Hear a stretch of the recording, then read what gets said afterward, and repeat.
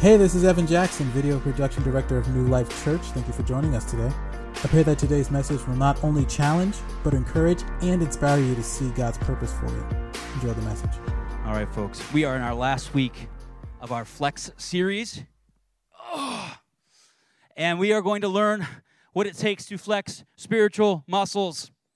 Okay? And today, the title of today's message is Inevitable. Inevitable. And the big idea is this: the consequences of sin are inevitable, but God's purposes are equally certain. Consequences of sin are inevitable, but God's purposes are equally certain. We're going to read the entirety of chapter 16 today. So start paging over there, 16 of Judges, okay? So I'll give you a couple minutes to get there. But this passage is kind of important to understanding the entire narrative of the book, of the story of Samson. God will accomplish what he sets out to do, and we are asked to partner in that great mission.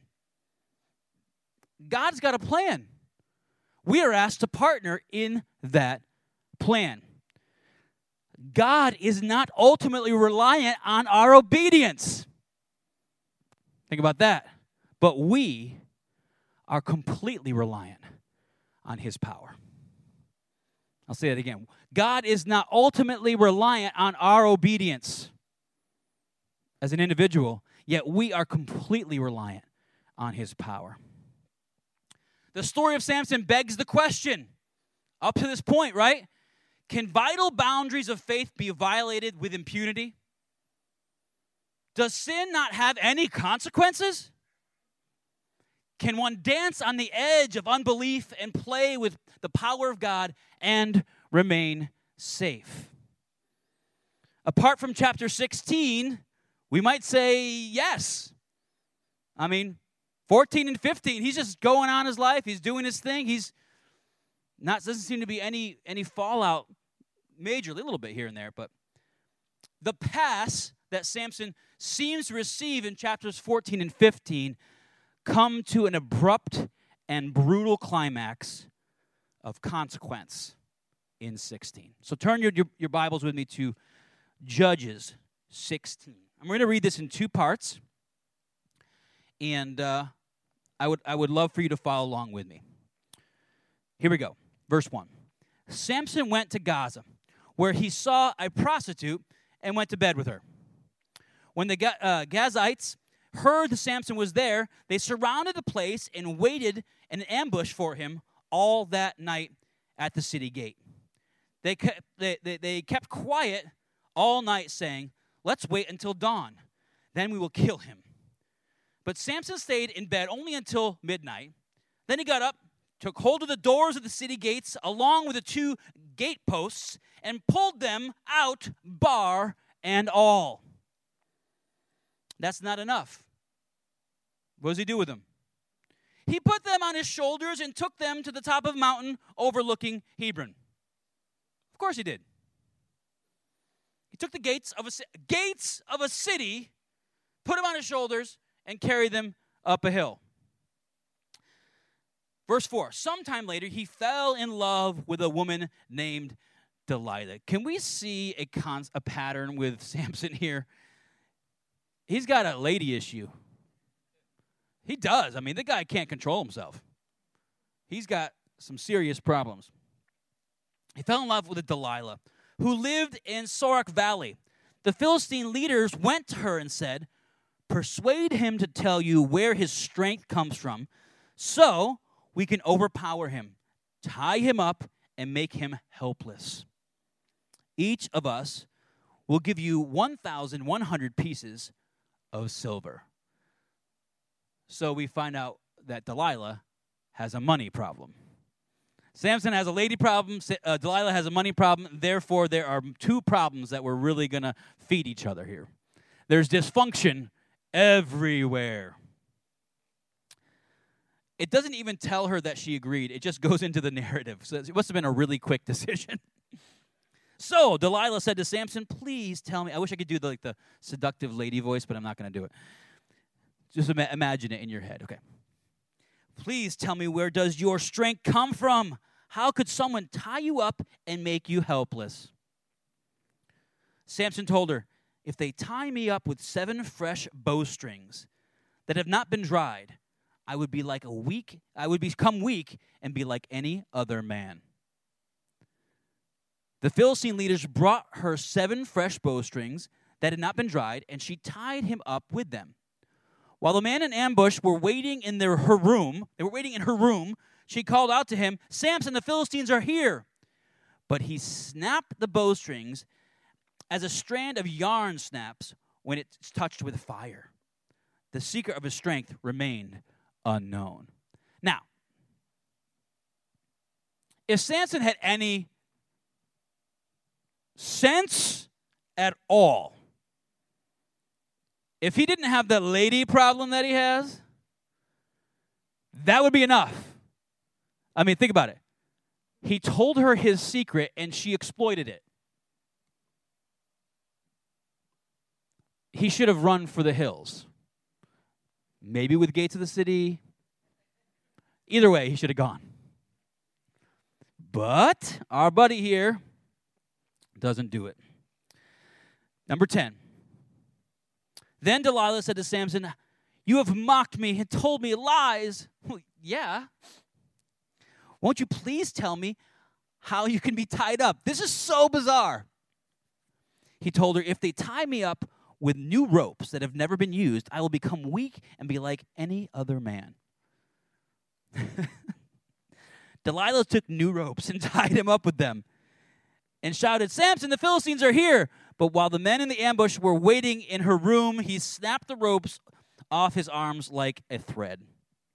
Then Delilah said to Samson, you have mocked me all along and told me lies. Tell me how I can tie you up. So weird. He told her, if you weave the 7 braids in my head into a fabric in the loom, she fastened his braids.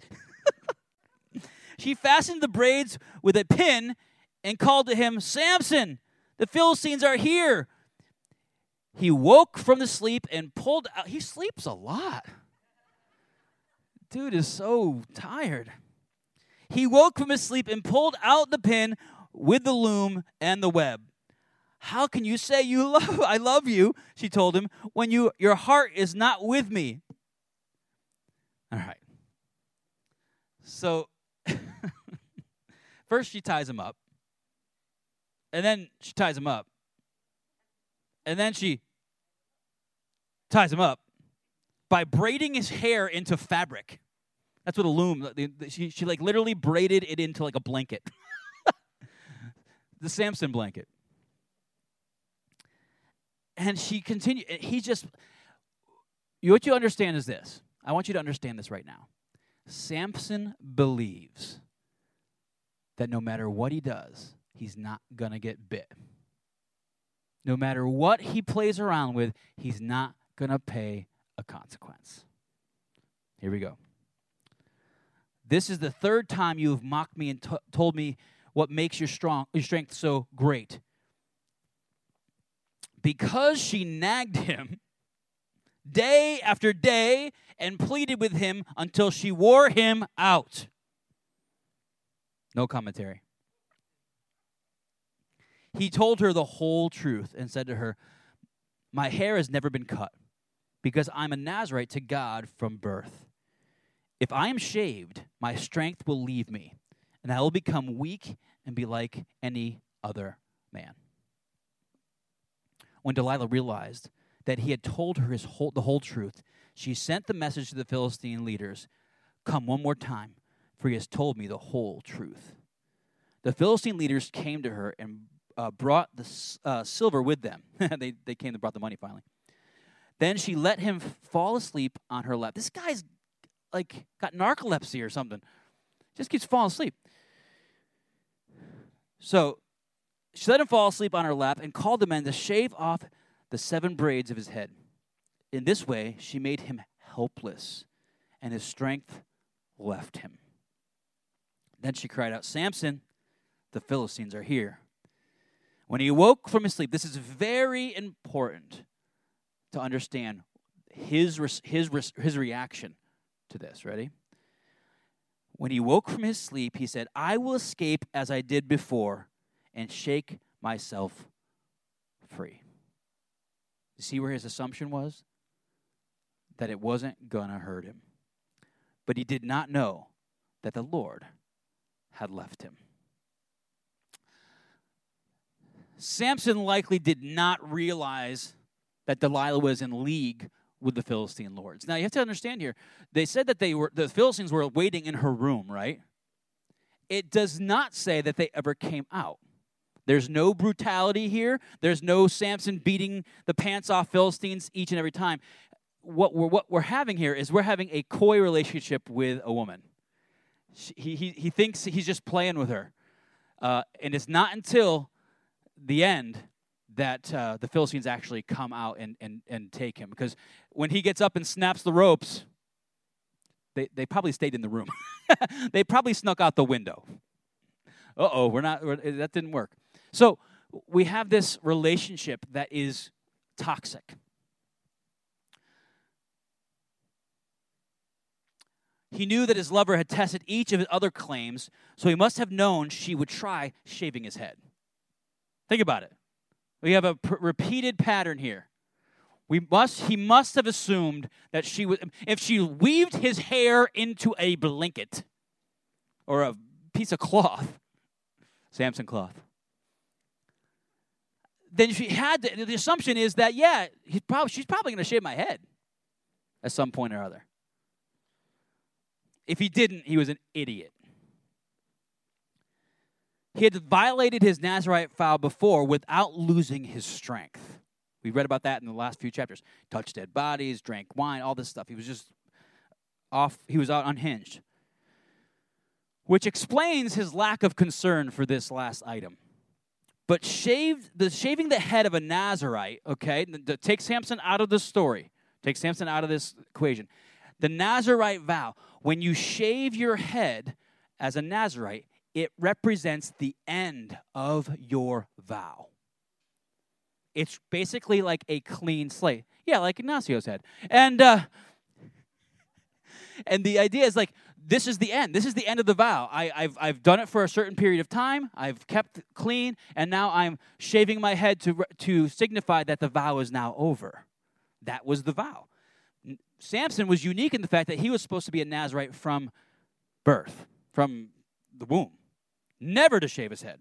But when he shaved his head, it wasn't just about his hair. People will talk about his hair. Why was his hair so important? It wasn't about the hair. It was about his vow, his purpose, right? By allowing his head to be shaved, Samson didn't just violate his vow, he renounced it completely. It was over. The example of Samson is so vital for us to understand. We see a progression in the narrative with Delilah.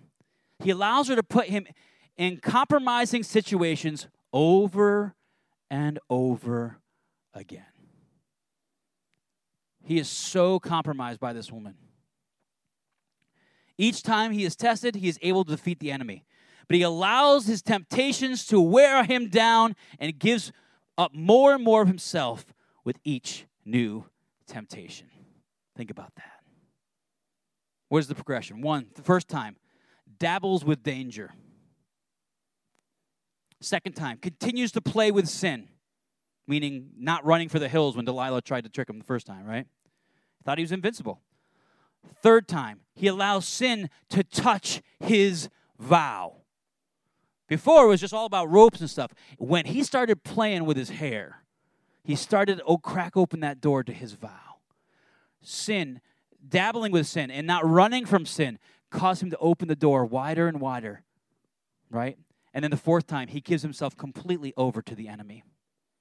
All the while thinking that sin would never catch up with him.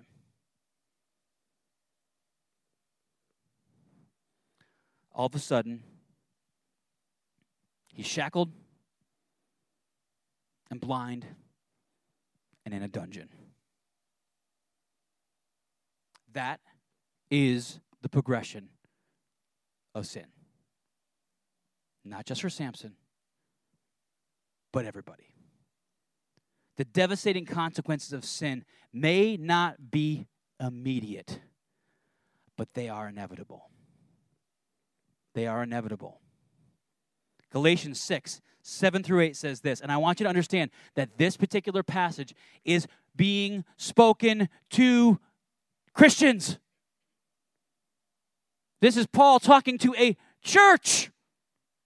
And he says this, don't be deceived, God is not mocked. For whatever a person sows, he will also reap. Because the one who sows to his flesh will reap destruction from the flesh. But the one who sows to the Spirit will reap eternal life from the Spirit. Sin has consequences, and it may not happen the first, the second, the third. But sin will destroy. Sin destroys, period. Samson was fatally unwise in sharing his secret with Delilah. His willingness to do so seems traceable to his lack of appreciation for two things. He lacked appreciation for these two things. He failed to appreciate his personal calling by God. And secondly, he failed to appreciate the fact that his strength lay solely in God's power working through him as a holy instrument. God's power. He refused, he neglected to appreciate these two things. He had a calling on his life. God had called him. He didn't appreciate that call. And he didn't appreciate where his strength came from. These are the same failures that Israel manifests, and which resulted in her experiencing a fate similar to Samson's during the period of the Judges. Samson's life mirrors Israel in so many ways. We'll get to that in a little bit. They have caused many other servants of God to fall since Samson's day. This is a common pattern. In a reaction to the judgmental legalism of the past generation,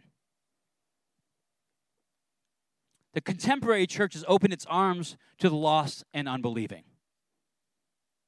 Right? Contemporary church.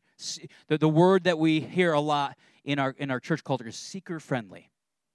Seeker-friendly. Right? Many churches admirably declare their acceptance of all persons regardless of the moral failures, their brokenness, rightly declaring that the gospel is a message of free grace for broken, bankrupt sinners. And that is great. They see the church as a trauma center for those shattered by sin. That is a good thing. But at the same time, the same Christian community struggles with corruption, immorality, power abuse, materialism, divorce, child abuse, spousal abuse, and addiction. In stressing God's grace to sinners, we must stress the vital balancing message that sin harm persons deeply. Sin will harm you. It's not okay. Sin is not okay. Our doors are wide open for every human being. But the goal of becoming a Christian is to change. We shouldn't be the same. The life of a believer should morph into something else. My littlest daughter, they have a class now, and their emphasis for the last 2 weeks has been on insects. On insects. And she came home the other day, and she was so excited, and she told me, Daddy, did you know that cocoons are for moths, not butterflies? A chrysalis is for butterflies. I said, whoa, you don't say. She says, yeah, Daddy.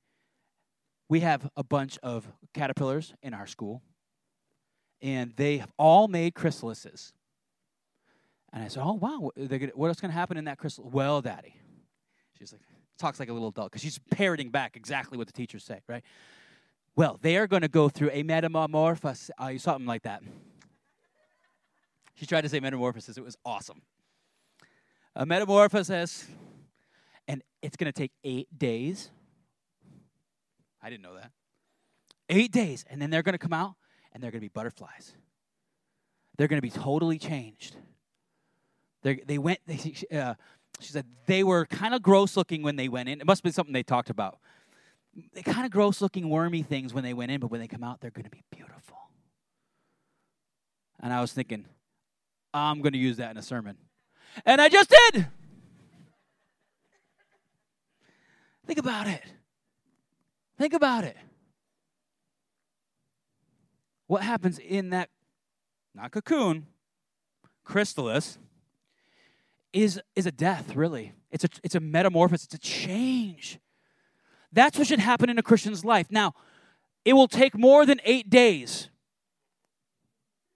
Some things will happen like that. Some things will happen like that. It will. The desires you have will change. I was talking to Winslow this morning. Things change. Desires for things change.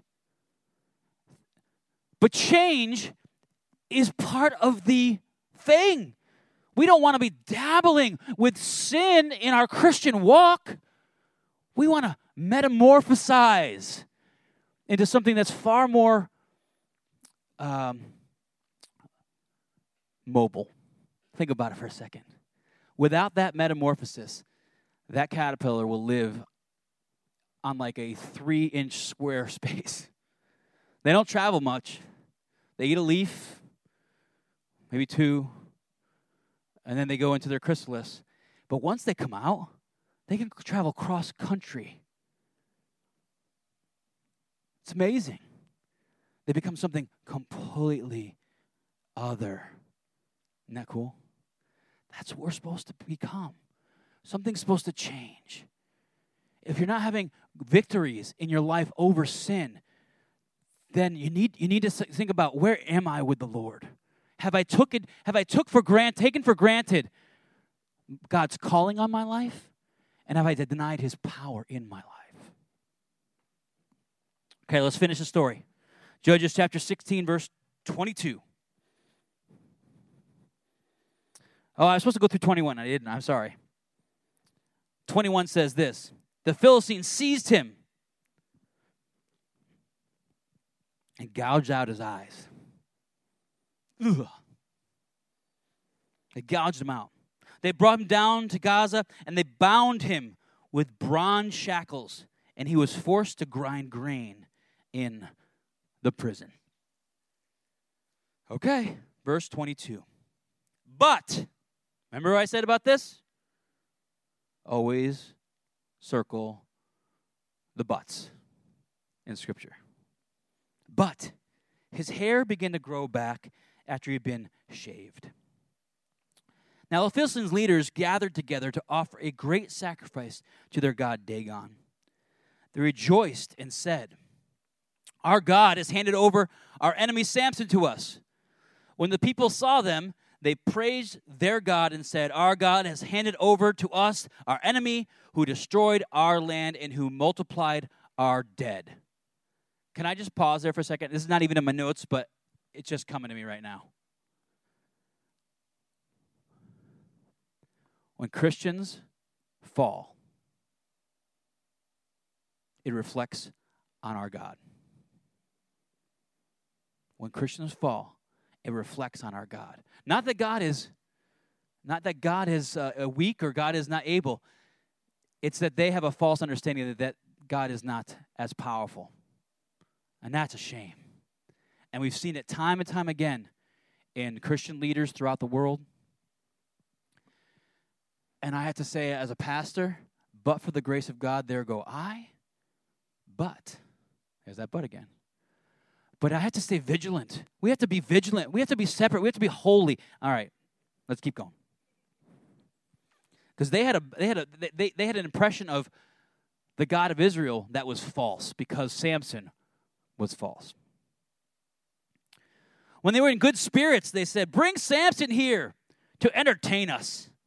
So they brought Samson from prison, and he juggled. No, it doesn't say that. And he entertained them. They had him stand between the pillars.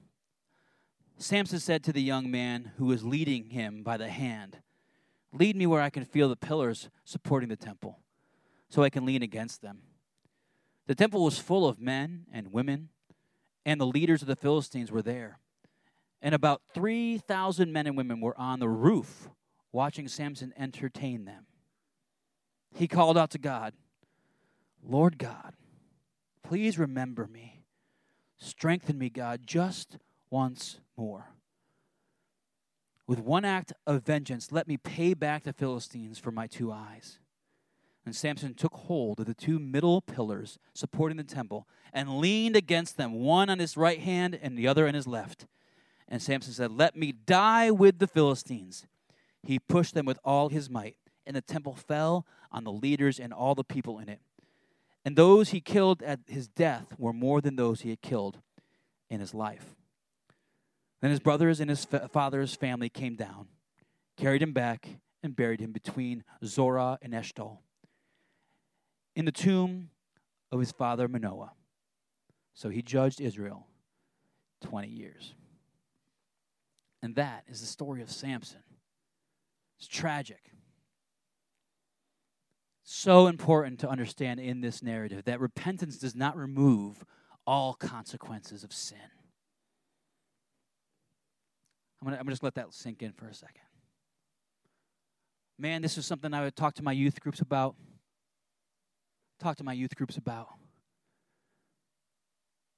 Repentance does not remove all the consequences of sin. Decisions made at a young age, bad decisions made at a young age, will dog people for a long time. It's important for us to understand that God has given us this. This, coupled with the Holy Spirit, is so amazingly powerful. This amazing gray matter that God has put in our heads, coupled with the power and the inspiration of the Holy Spirit, is so powerful. We got to use it, because repentance does not necessarily mean the removal of all consequences of sin. But God stands ready to restore the penitent sinner to full relationship with him. Samson is not just Samson. He is also Israel.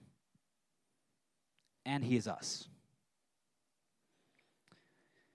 He is separated from other men, but he longs to be like them, right?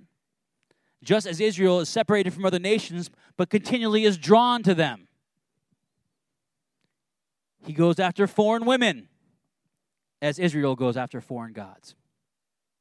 He suffers for his willfulness, as Israel does for its. And in his bondage, he cries out to Yahweh, as Israel has repeatedly done. Samson is Israel reduced to a single man. Having hit rock bottom, Samson finally yields to the Lord's will. Why does it take us hitting rock bottom to finally look up? Why is that the way it is? It's crazy. Why does it take us hitting rock bottom for us to look where we always should have been looking? His hair began to grow back, but his strength did not return with his hair. Notice that. The Bible gives us, and that narrative is kind of confusing because it makes it sound like, well, while he was, grinding grain in the prison, his hair began to grow back and the power started to come back with it. No, it's actually the opposite of that. His hair began to grow back and he was still grinding grain. It had nothing to do with his hair. He's not some superhero with a hair talisman that gives him strength. He is a regular guy that the Holy Spirit empowered to do incredible things. Next week is Pentecost Sunday. And we're going to talk about ordinary people that God empowers by His Spirit to do extraordinary things. Not just in Samson's day, not just in the early church, but today. Today. His hair growing back symbolizes the restoration of his relationship with God, not his restoration of strength. He remained blind and weak until he cried out to the Lord.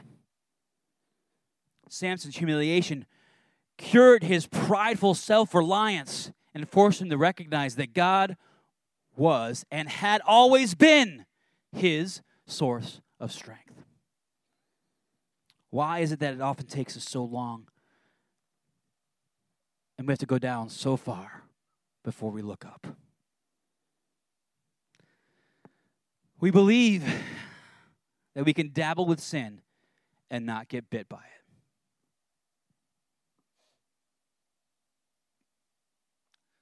Then when we do get bit, we are surprised somehow. What happened? What's going on here? I thought I was a child of God. Yeah, but you're doing stupid stuff. Stupid is as stupid does. You're doing stupid stuff. You think it's not going to bite you? Of course it's going to bite you. Don't be surprised when it does. And we look at God with a bit of frustration and disappointment that He didn't save His child from the consequences. If somebody is walking in the direction of a cliff, and you say, be careful, there's a cliff over there. You shouldn't go that way, there's a cliff. Be careful, you're going to die. There's a cliff over there. It's dangerous. Stop going that direction.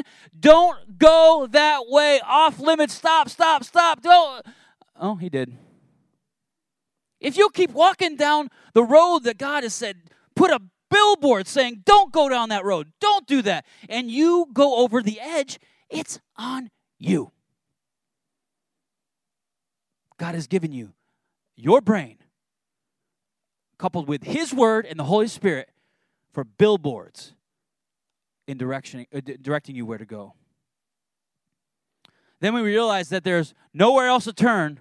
We look for God for deliverance. Oh, finally we come to our senses. Unfortunately, the consequences of rebellion linger in our bodies, in our minds, in our relationships, and like we talked about with Samson, in our testimony. And that's pretty bleak. But let me lighten it up here a second, okay? Samson his life should still be an encouragement to all believers. Why? When he turns, you know what that means? That the word turn means? Repent. That's all it means. Repent means turn. That's all it means.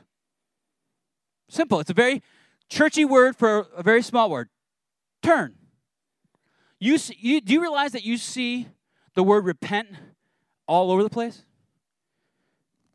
Whenever you see a sign that has a little U on it that says turn or no U-turn, it basically means repent or don't repent. You are allowed to or you're not. They're all over the place. It's just turn.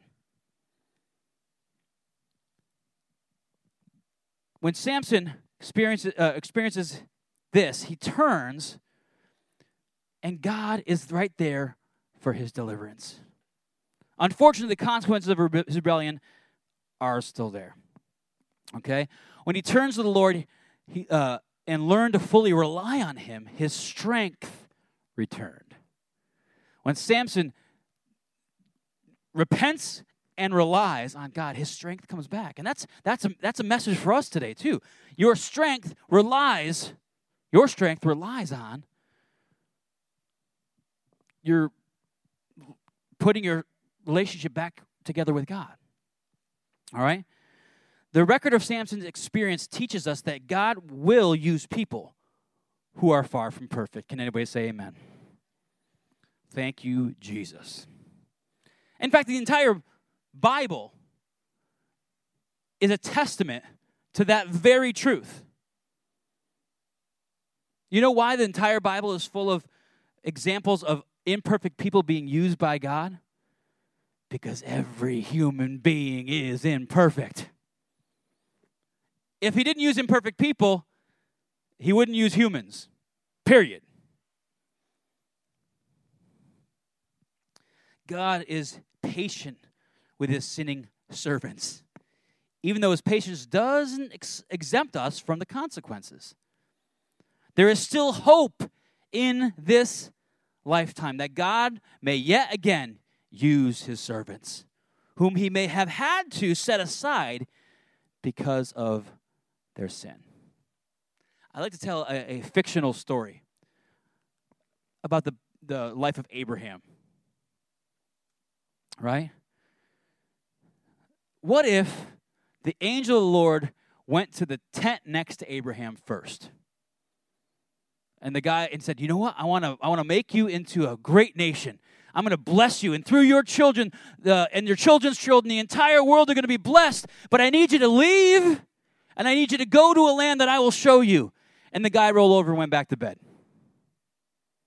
So the angel of the Lord went next door to Abraham. And Abraham said, yes, I'll go. And he went. And the entire Bible is based on but we never heard about the guy in the tent before because God had to pass over him in order to use somebody who was willing. How many people in the Bible, I should say, how many people who are not in the Bible that God wanted to use, but they would not turn? How many names do we not know about? How many disciples did Jesus call that said no? We know of one, the rich young ruler. Even Judas followed him. The rich young ruler's like, I'm not going there. I can't do it. We don't know his name. You realize that? The rich young ruler has no name. Well, he had one, but we don't know it. We even know Judas's name. We don't know the rich young ruler's name because he was unwilling. It all depends on whether they truly repent or we truly repent and rededicate ourselves to him. The story of Samson ends with a note of hope, both for the apostate Israel and for all of God's wayward children. God's purposes cannot be thwarted by human sin. God's purposes will not be thwarted by human sin. Our shame does not diminish his power. God is in control and will accomplish everything he says through us or in spite of us. It may be a painful journey, but in the end, God's promises will prevail. It is inevitable. It is inevitable. Next week, we're going to talk about Pentecost. And then the next series we're going to talk about is called Promises. See, if God's promises are going to prevail, I want to get in on them. I want to get in. I want to be used by God. I want to experience the promises of God's word. I don't want to see them go by. I want my name to be added to the roster, not somebody else's because I refuse to turn.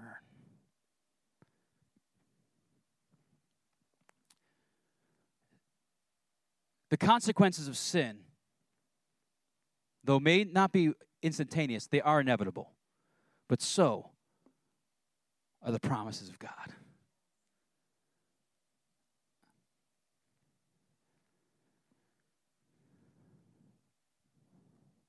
God said, if my people will turn, right, from their wicked ways, I will hear them from heaven. So today, if you are dabbling with something, if you are sensing that God is calling you to turn from a sin that you know has either bitten you or will bite you in the past. Or what about this, Pastor? What about things that aren't necessarily a sin but are not profitable?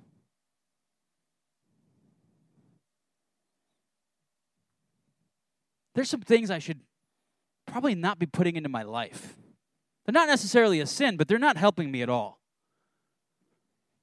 Maybe you're watching too much news. It's not necessarily a sin to watch news. Maybe some channels is a sin to watch news. It's not necessarily, but it's not good for you. It's not profitable. Maybe you need to ask the Holy Spirit to help you turn from that. Maybe it's a substance. Maybe it's a habit. Maybe it's a sin. I don't know. What is God talking to you about today? The power of God lies in repentance and restoration. Repentance and restoration. If you got something in your life that you need to repent for today, I want to pray with you, and I want you to lift that thing up. And I want you to think about, what's the other direction? Where could I go? Would you bow your heads with me? Lord, I pray for my brothers and sisters right now as I pray for myself. We all have stuff. We're all struggling in one way or another. And you know that. You're patient with us. And you extend so much grace. And I think your heart mourns when we continually struggle, because you have provided the power through your Holy Spirit to have victory over these things. So, Lord, we ask you right now to work in our lives, to touch, to heal, restore. If God is revealing something to you with your every head bowed, every eye closed,